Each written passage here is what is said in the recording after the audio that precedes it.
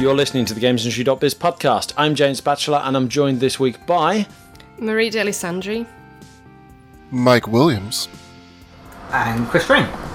We're going to be talking about the biggest stories of the last week, starting with a fairly prominent discussion, whether or not we need E3. Now, this was prompted by a couple of reports, one which we posted on GamesIndustry.biz, I believe exclusively, and another which came out to the wider media. FanCensus showed its figures and its analysis for how well game reveals have done compared to last E3.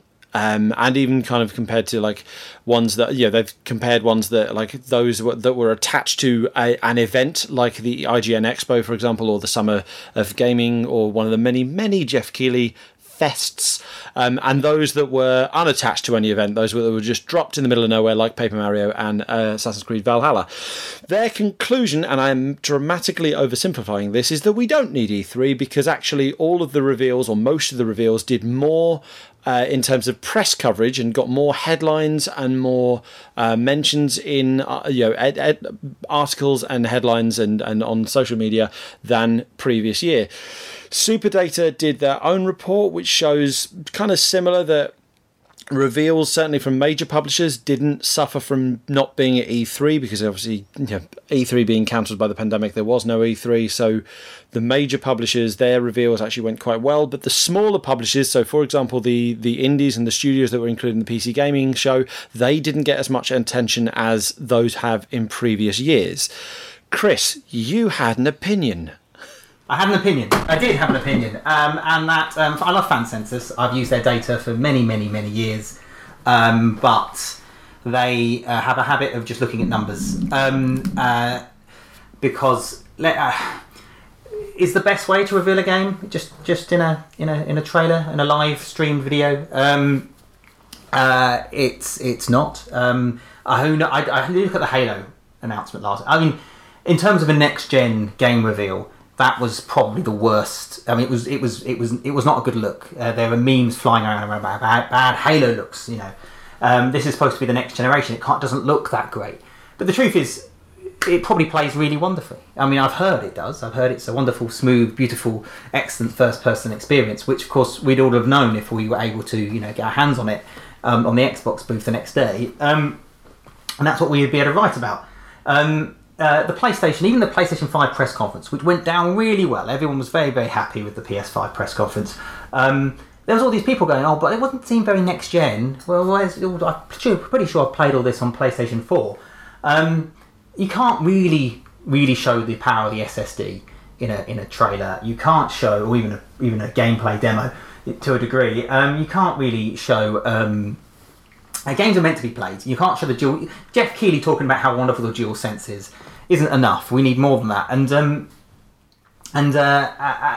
that's why you need physical. That's why there's a need, particularly for the big games. There is a need for physical events. They sort of show us what the products are. Also, everything's up. If you're doing anything online with a captive audience that we've got at the moment,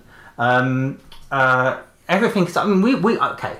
I don't want to discredit everyone that's doing really well, amazing journalism, but the amount of the numbers we're seeing, even on GamesIndustry.biz, is unbelievable. And it's not just because our journalists are fantastic, even though we need to put out good content, otherwise people won't read at all.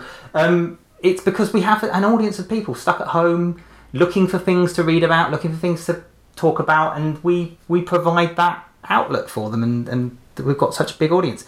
I'd say I think there's a legitimate conversation to be had about whether or not all these events need to be done at the same time or quite so close together, about spreading things out a little bit more, and all this sort of thing, particularly when you look at how well Crash Bandicoot did in terms of views. But in terms of the idea that E3, we use E3, but it's also physical events generally that can be replaced by digital events over a prolonged, messy, complicated 3-month period. I strongly disagree. I also like E3 as a gamer, not necessarily as a media person or an attendee, even though I actually don't mind it.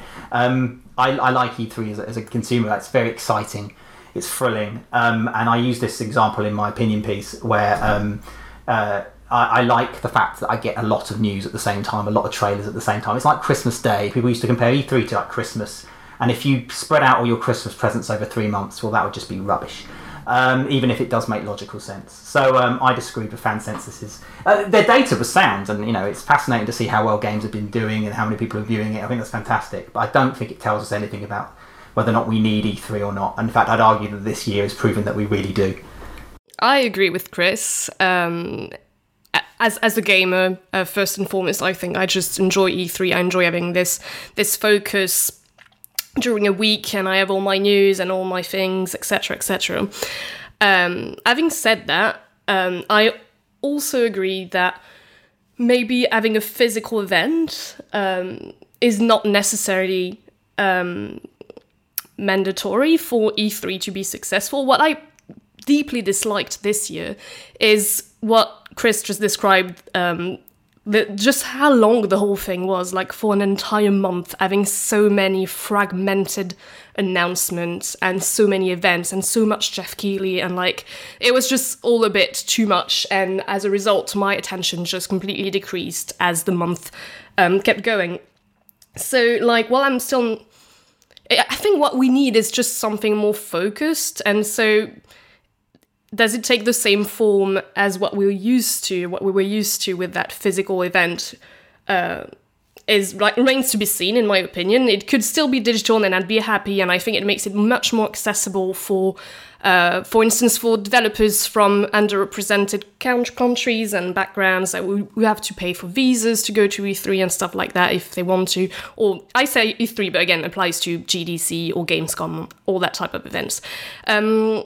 But yeah, anyway, I've lost track of what I was saying at this point. But yes, all that to say that it was way too fragmented, in my opinion. I missed having a focused point with all my news and announcements, and a lot of, I'm sure, very, very good indie games have been completely lost for me because there was just too much. I remember Bugsnax, that's it.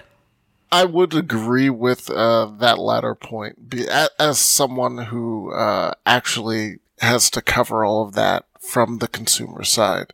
So like E3 for us is a sustained sprint where for like a week you go all out every day and then you sort of collapse at the end and write everything out. And that's fine. This was like 3 months of like a jog, just jogging and continuing to go. And every week there's like 2 or 3 like demos, and I'm very impressed at how the industry has sort of found ways around it. I had an Ubisoft demo that was streamed to me on Parsec. Some people are using Steam in a slightly different way where they give you a key, you play it for a while, and then they revoke it. So that was all interesting to see happen in real time, see them. But it's tiring, and as Marie said, there was a Wholesome Games event, streamed event, and at the end of it, I straight said on our works, like, yeah, I forgot every one of those games. Like, all of those games I've completely forgotten, and I feel bad, but that's just the way it is. On the physical part, I think this E3 would have been a sort of different, like, I just need to be able to play the game.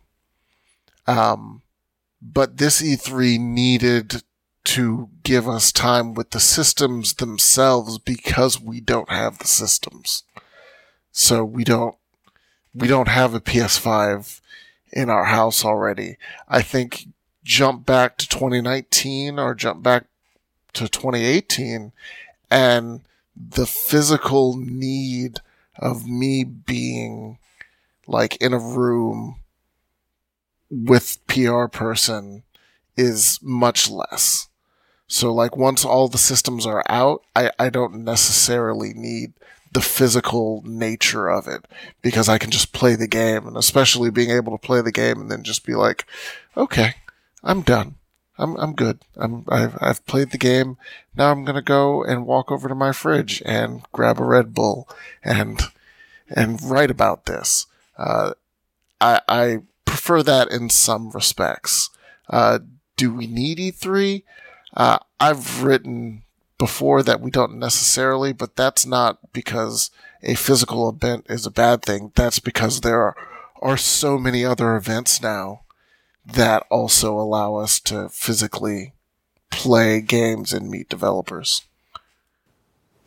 Kind of expanding on Chris's point, like it's not just playing the games that gives us that extra analysis. It's also like the kind of the behind closed doors presentations, the longer gameplay demos you'd get at the show. So I'm thinking of the nature of these online presentations. They're trying to cram a lot of reveals and a lot of excitement into. Most of them have been less than an hour. When you think like your typical PlayStation or E3 press conference. PlayStation or Xbox E3 press conference, those used to be up to like 2 hours, and you'd have 70 plus games, and then they're trying to cram, I don't know, say 50 games into like half an hour, 40 minutes. You're only getting very brief trailers, whereas when you're at E3, even if you're only getting brief trailers, you're still finding out more about the games from the longer presentation. So I'm thinking of the one and only time I have been to E3. They finished the Xbox press conference with Cyberpunk. Decent trailer for Cyberpunk, very CGI, no in-game footage, just kind of gave the tone of Night City. It's like, okay, that looks pretty cool. But that was one of the most talked about games that week because they showed an hour-long gameplay demo behind closed doors that was incredible. And the game, if that year had been digital only, no one would be talking about Cyberpunk even close to as much as they had been that year. I mean, they could get everybody on a Zoom call, couldn't they? Yeah, like we're still getting those events. The timing is kind of off. So say Assassin's Creed Valhalla, Ubisoft actually was able to get, I had a presentation for 20 minutes over Zoom, and then I played the game for 4 hours. And they made sure to time that so that as soon as the Ubisoft Forward thing ended, our previews went up. Not everyone is sort of on that speed, on that level.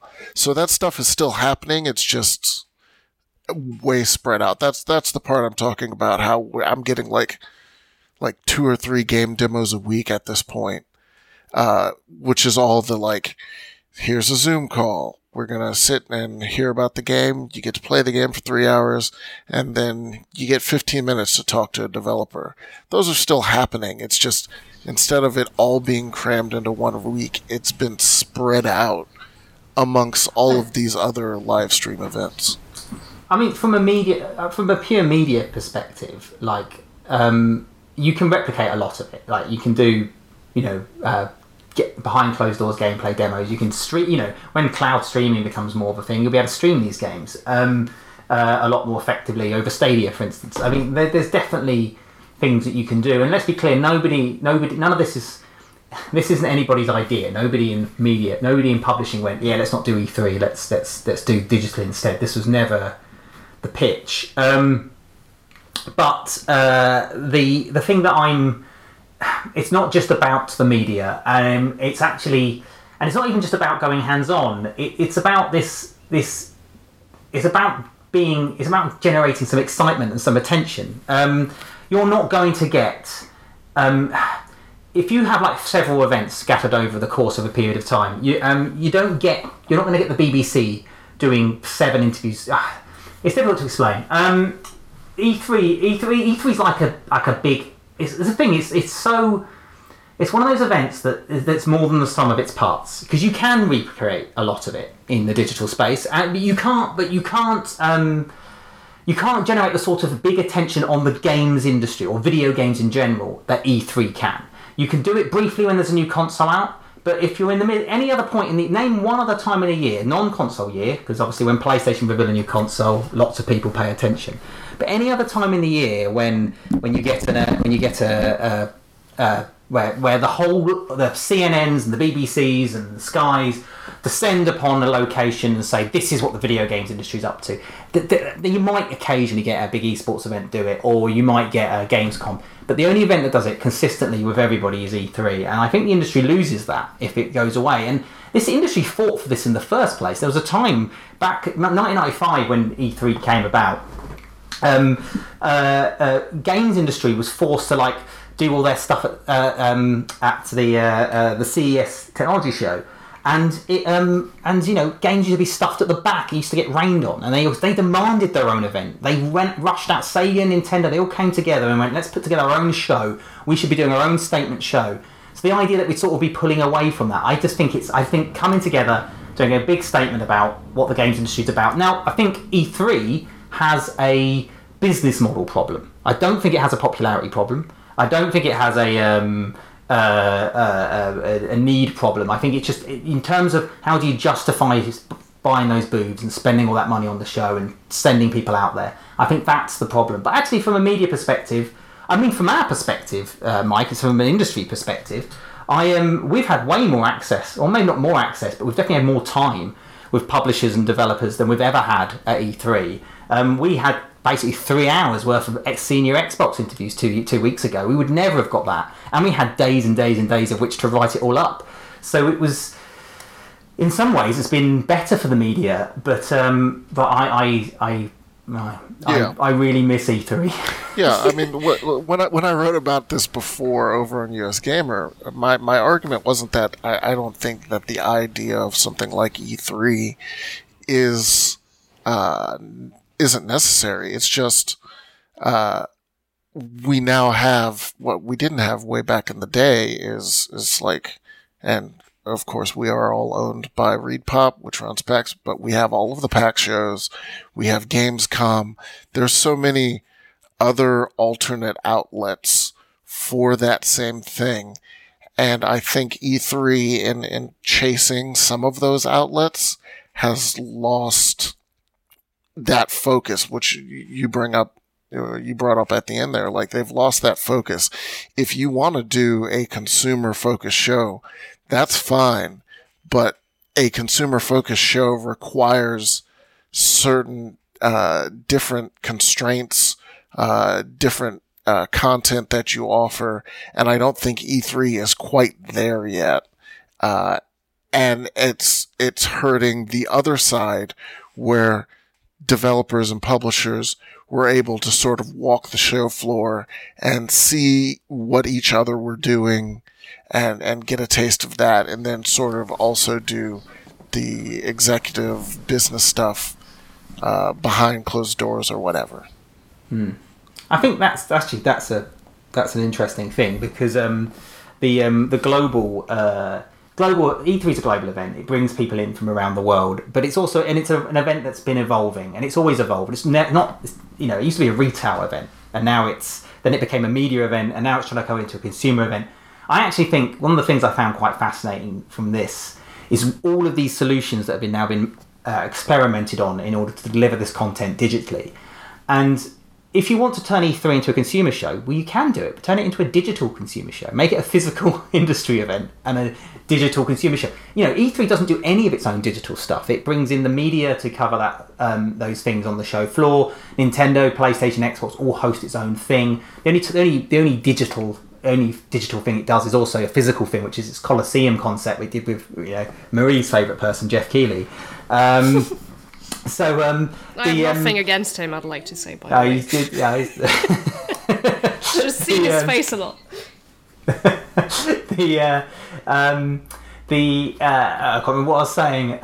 So it'd be interesting to know, if consumers could buy, the consumer ticket to E3 is a digital ticket, where you can get these games experience streamed to you, temporary codes, and you can get access to digital talks and access to round tables with developers or whatever.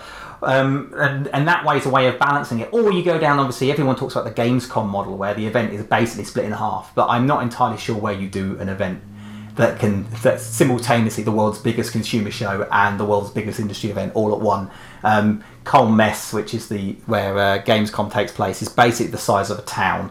And the Los Angeles Convention Center absolutely is not. But yeah, it isn't a show that's in the middle of a transition. And this is the thing with all of this COVID stuff. I do wonder if the transition gets accelerated. And that when E3 does land next year, we have a show that's not an evolution from 2019, but quite a different feeling sort of event. That's the thing I wonder about future E3s, or certainly next year's E3, is there's a lot of talk about like how events will be able to come back in terms of whether they'll be able to. They might be at the same scale in terms of show floor size and number of companies arriving, but in terms of attendees, they might have to be lower and obviously a bit more social distancing and stuff, because COVID is not going away by the end of the year and everything be absolutely back to normal. At the risk of using the oft-used phrase, it'll be the new normal, as people keep on saying. So I was reading a Nico Partners report earlier today about all the Malaysia and Singapore game markets. They kind of rely on big expos or big trade shows in those regions are a big boost to their economy in terms of the tourism and stuff, and those physical events may return, but they'll be on a smaller scale in terms of there won't be as many attendees. The shows will be as big, but there won't be as many attendees because of social distancing and hygiene and all this and the other. So I wonder if, as you say, Chris, like we'll start scaling back to, or certainly next year we'll scale back to a smaller E3 that is particularly, like specifically trade and professionals and media, and much fewer, if any, consumers at all. That kind of flies in the face of what ESA has been trying to do with it the last couple of years. They've been trying to grow that consumer attendance side of things. They've been trying to make this a massive kind of almost Comic-Con style thing that people can come to and enjoy the latest games and stuff. But and yes, maybe you can replicate or at least divert some of that online and do a kind of a digital consumer show and a physical industry show, but then they won't be able to sell. How much were they selling consumer tickets for? It was a good few hundred, perhaps $1,000. But I wonder.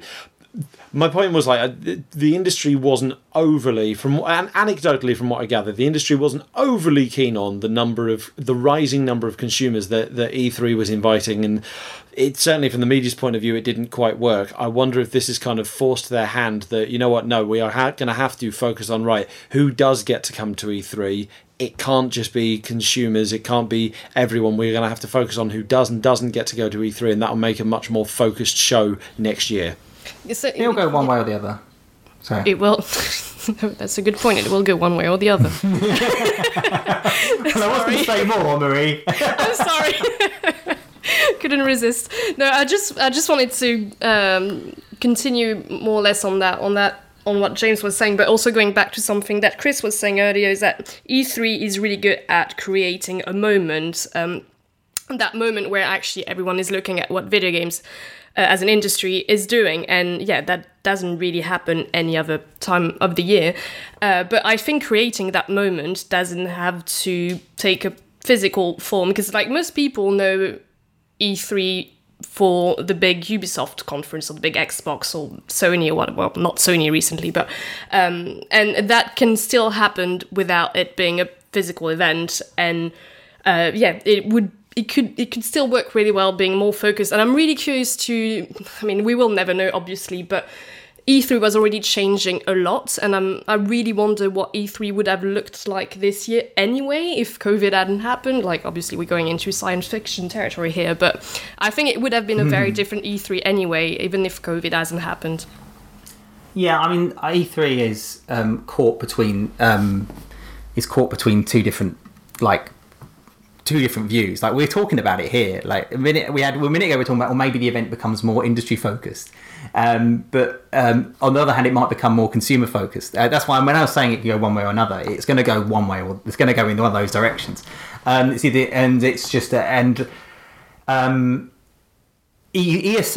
isn't a company, really. I mean, it is a company, but ESA is a body created by games publishers. It's run by the games industry. The reason why E3 is stuck in this middle ground is because the games industry is split over what the show should be. Like, they can change the show into whatever we want it to be. If we want it to be like PAX, we can change it into PAX. If they want it to be like Comic-Con, where it's a load of panels and discussions about things, they could turn it into that. If they want it to be a purebred industry, we can turn it into that. The problem is, EA wants it to be a consumer show. Such and such wants to be more consumer rated, and the other Warner Brothers, Take-Two want it to stay as an industry show, and that is why the ESA are trying to do. They sort of let some consumers in, but not that many. They have some consumer elements, but not all of it. To be fair, E3 is a terrible consumer show. Half the event is behind closed doors. You have to have an appointment. You end up queuing up. If I bought a ticket to E3 and spent my entire time queuing up to play Zelda, I'd be mortified. So yeah, it's caught between those two little groups. And I mean, if you're going to do a PAX or a Comic-Con, you need to have part of the way those shows work is counter programming. So you might have a game or something that people want to play, but you also have, say, a panel over here, either with developers or creators or whatever, or fans who are just out there slinging their wares and showing what they've been doing. And the problem with E3 is it doesn't, at least in its last incarnation, doesn't really play to either strength. It just sort of sits there in the middle being sad. And I think so many other events are starting to take some of that thunder. You got PAX Devs, you got the GI events, and then on the other side, you got your Comic-Cons, you got your PAXs, you got Gamescom. That at least Gamescom even has the split, the split days to sort of make it kind of work. And if E3 wants to do that, that's fine. But they do need to pick a direction. And I know why they can't, but that's still, it doesn't change it from being a problem. Well, yeah, no, it needs Gamescom, the best thing for me is not even the split days. Gamescom, the best thing is the fact that the halls are so separate. You could go to the industry part of Gamescom and not have to, I always make the mistake of doing it at least once, but you don't have to go into the consumer area at all. You don't have to see. I've never been to the consumer area at all. I've been to Gamescom every year for the past 3 years. You guys are lucky. I always got forced. Every year I would have someone give me an appointment, like even if it was just a presentation or something. I was come down to our booth in the consumer hall. I was like, no, I don't want to. Yeah, but actually, you're right. I lied. Yeah. I play the game with Gamescom every year where I stand, because if you're in the industry you can get in an hour early. I stand at the bit where the masses are gathered by the gate ready to come in. They just unlock the door and I sort of play a game where I just get close enough so I could see it, and then as the gates open I run just because it's like the Lion King stampede. Yeah, it's because it's great. I love seeing like how popular the medium is and how great it is. This enthusiastic people. I don't want to mingle with them, but I'm always amazed by it. But anyway, E3 could go down any of these routes, and it's basically down to the publishers to agree. And this is the thing. I spoke to Pete Hines at E3, Bethesda's Pete Hines at E3 last year, and I talked to him, and he just said, we just need to get around the table and agree what this show is. And it was I said, well, that's exactly what he said it. We need to agree what this show is, and we all need to stick by it and sign on and come along. Otherwise, we're going to lose it. But who's we here? It's only the big publishers, right? Because E3 for indies would mean a completely different thing altogether, right? And yeah, if it's also only for the console industry, right? If you're into smartphones, PC games, indie developers, E3, you might be able to break through. There's always an example. There's always an example of a game that's it's made by a small studio that got more attention than would have done, and there are examples of it. But yeah, broadly for smaller companies and every year, whenever I used to interview the ESA before E3, I'd ask them, what about indies and what about mobile? And they go, oh yeah, well, we've got Gree coming this year, and then they don't come next year. We've got an indie pavilion booth which gets smaller and smaller with every year. It's not really that show. It is the glitz and the glamour. It's the big blockbusters. It's the 10 million sellers. And I think that's the thing I actually missed a little bit this year. And again, it's nobody's fault. But when PlayStation's press conference finished, I realised I had no idea what I was going to get from PS5 this year, because all I saw were first-party games. EA hadn't gone yet. Ubisoft hadn't gone yet. We still don't know about the next Call of Duty. If you're a Nintendo fan, who knows what Nintendo are doing? After E3, I always knew where the industry was, at least the console industry, where it was heading, what the big games are going to be, what the people thought the trends were in gameplay and stuff. And it's taken. I actually forgot the other day until this EA story I read today. I forgot that EA announced a Star Wars flight game. It's so easy to forget stuff, and it's so easy to miss stuff. Like I watched the Xbox presentation, but I forgot to watch it on Jeff Keighley's stream, so I missed like a bunch of extra games that were announced after the event. It's like.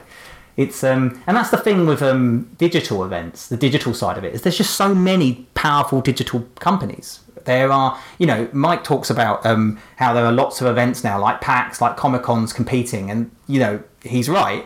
But in the digital space, there's not only, there are IGNs and Keighley's and GameSpots and Futures, there's even more competing for all of these big exclusives and these streams and that kind of stuff. The number of digital events has just been crazy, and it actually makes it more messy and more complicated. There's something about the simplicity of E3 I really like. But yeah, I just I've just missed it. And I think that a lot of people were saying, I think after this year's E3, we'll realise that we don't need the show. And I think we don't need the show. I don't think we ever did need the show, but I'd hope, I don't know, we'll see, I guess, when all the dust has settled, but I suspect that a lot of people will want the show. And I hope that we have a nice big one next year. Yeah, I mean, it depends on how the US is.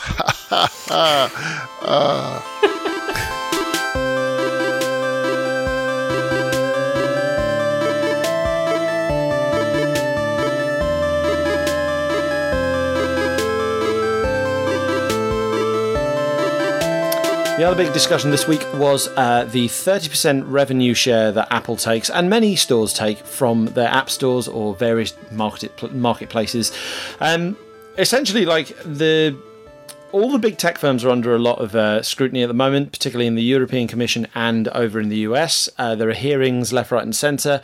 For other companies, it's primarily focused on antitrust, anti-competitive behaviour.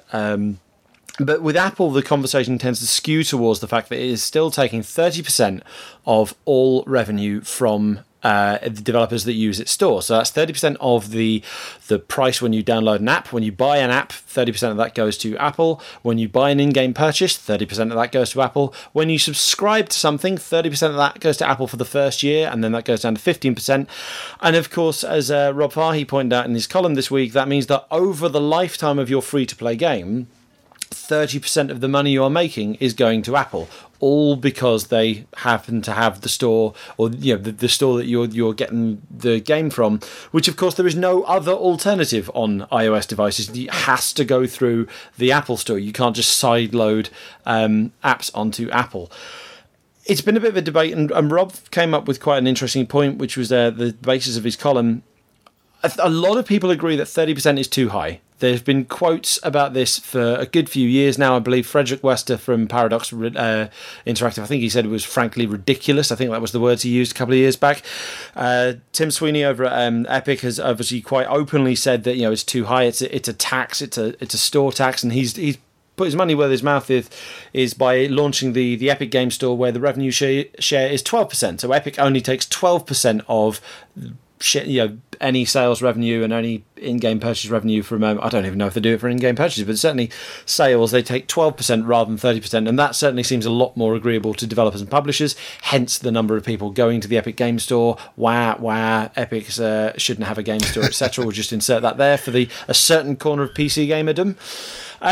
But yeah, where do you guys stand on this? Like, is 30% too high? And as Rob Fahey pointed out, kind of, what's the alternative? What number is right?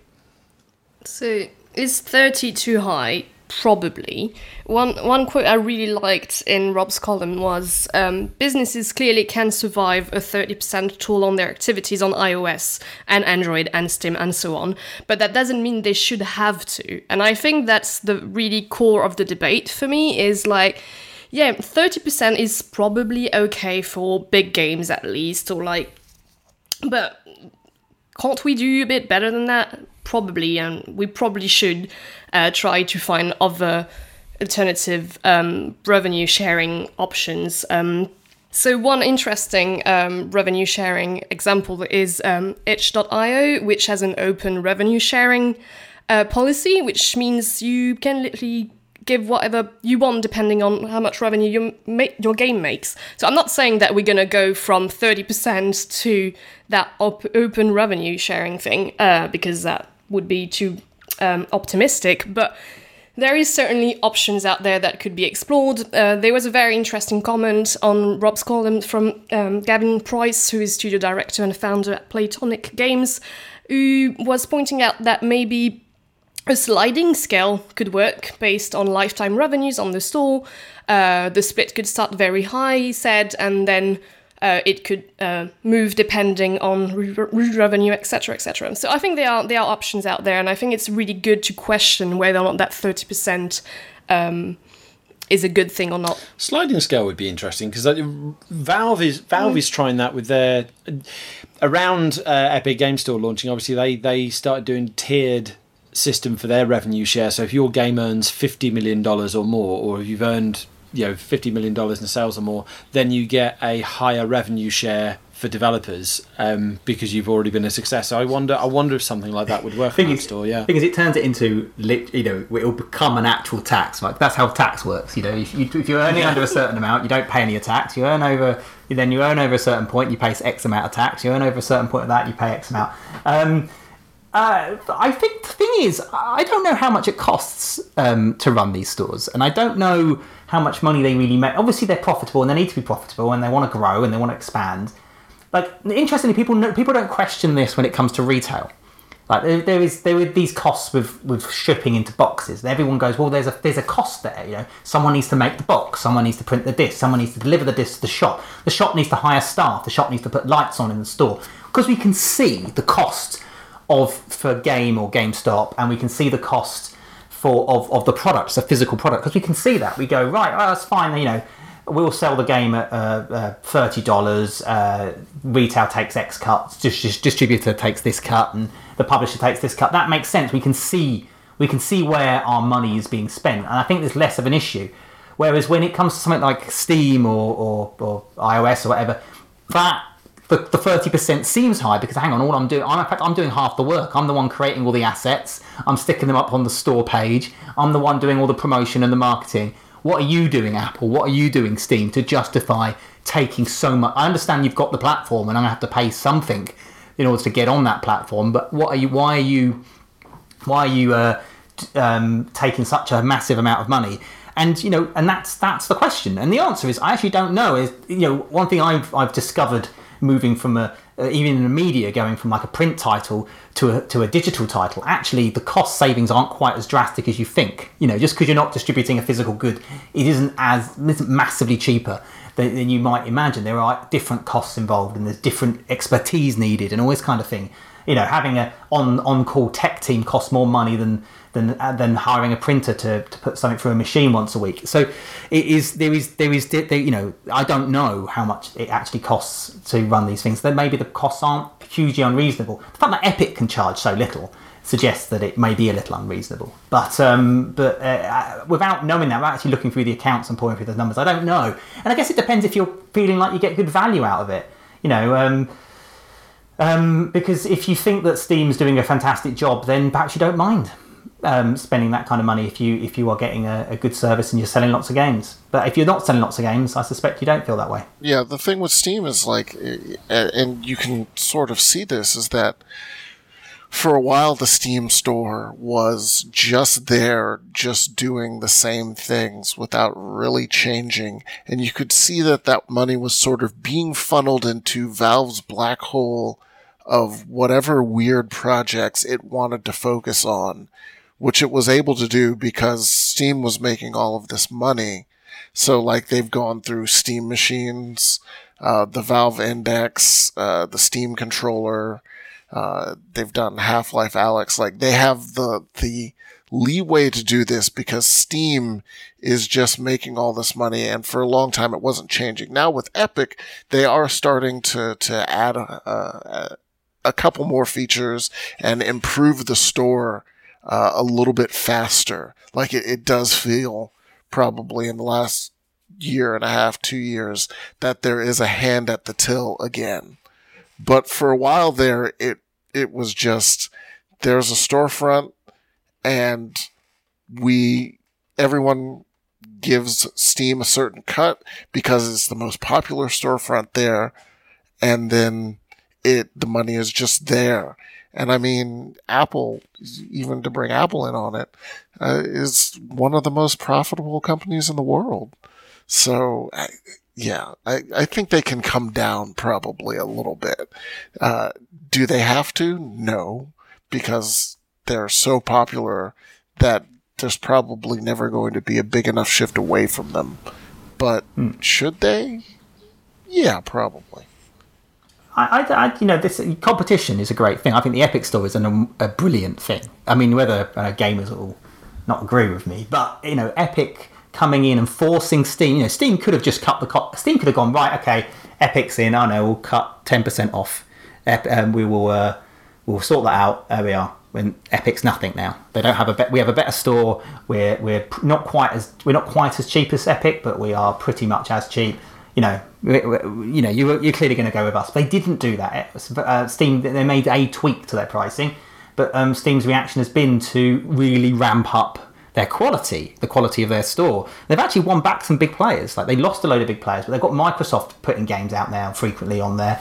And that's great, and that's really wonderful. I do think, though, 30% is probably too high. And I think I actually don't mind the idea of a sliding scale, but I'm pretty sure that kind of exists, actually, in a way. So, but I don't know. The answer to the question is 30% too high. I would say yes. But as I say, I'm not quite sure what the number is, because I don't know what it costs to run these stores, and I don't know what's needed. Because the thing is with Apple, they're a public company.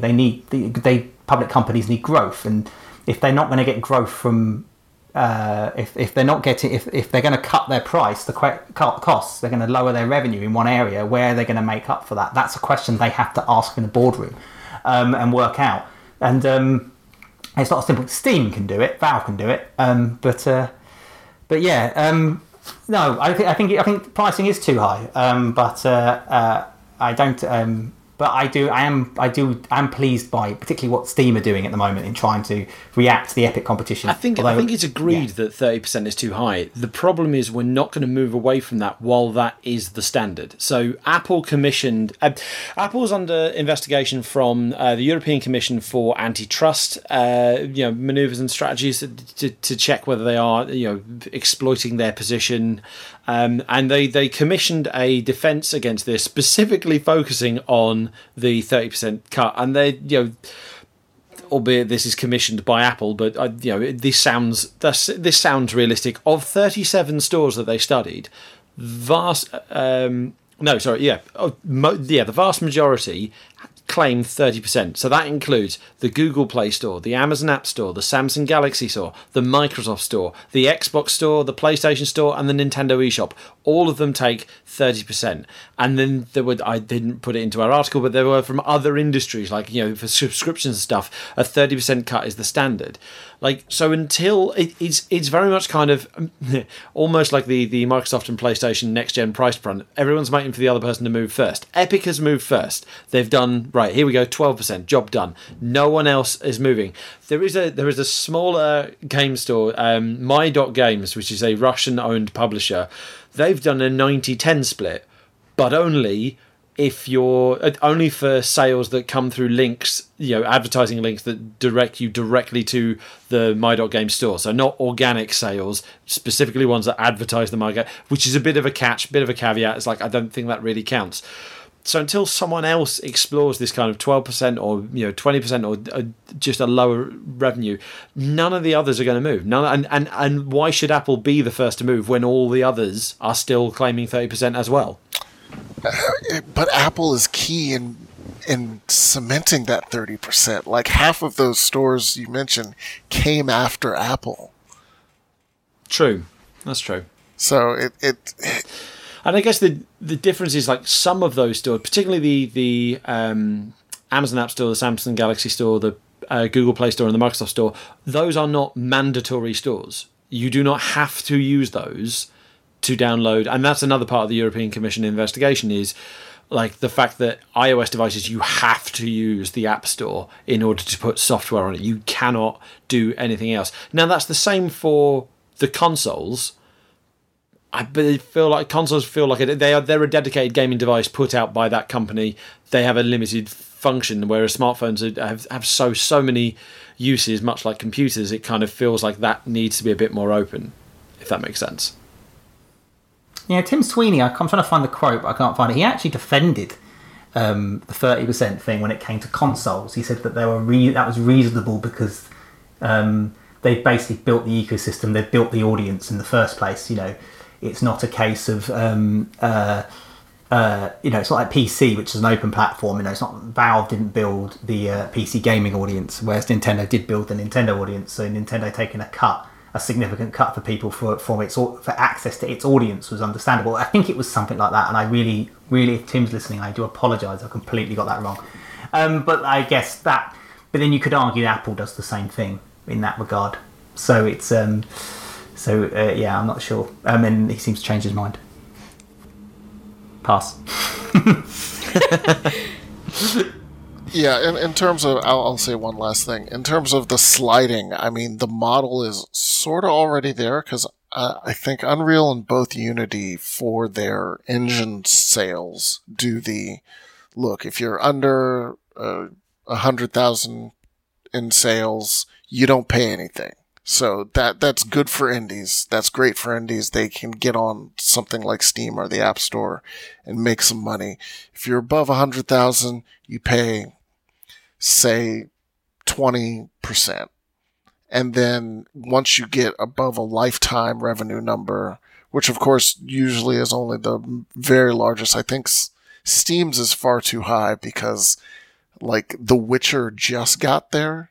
The Witcher 3 just got there after selling so far much in the industry. So that tells me that's a little bit too high. But like, drop it down once you reach that upper threshold from like 20% to like Epic's 12. I think that could work.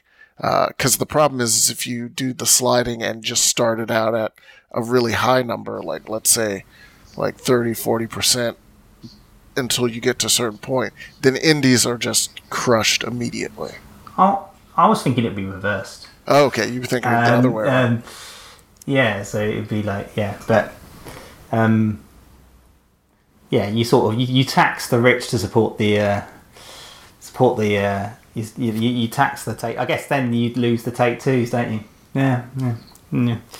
Well, reportedly, the sliding scale is there in Apple's case for the rich. So there were emails shown during the US Congress hearing that show that they quietly negotiated or were negotiating with Apple the first year of subscription for Amazon Prime Video. Apple would only take 15% rather than the 30% it takes for the first year. So that sliding scale's there, providing you know the right person at Apple. That's all we've got time for this week. We'll be back next Monday with your usual news show and those extra shows, the additional spin-off shows. They are so very close to their debut. Hopefully we'll have those up in the next couple of weeks. Until then, you can find all previous episodes on your podcasting platform of choice, and you can get your daily dose of news, insight and analysis into the world behind video games at gamesindustry.biz.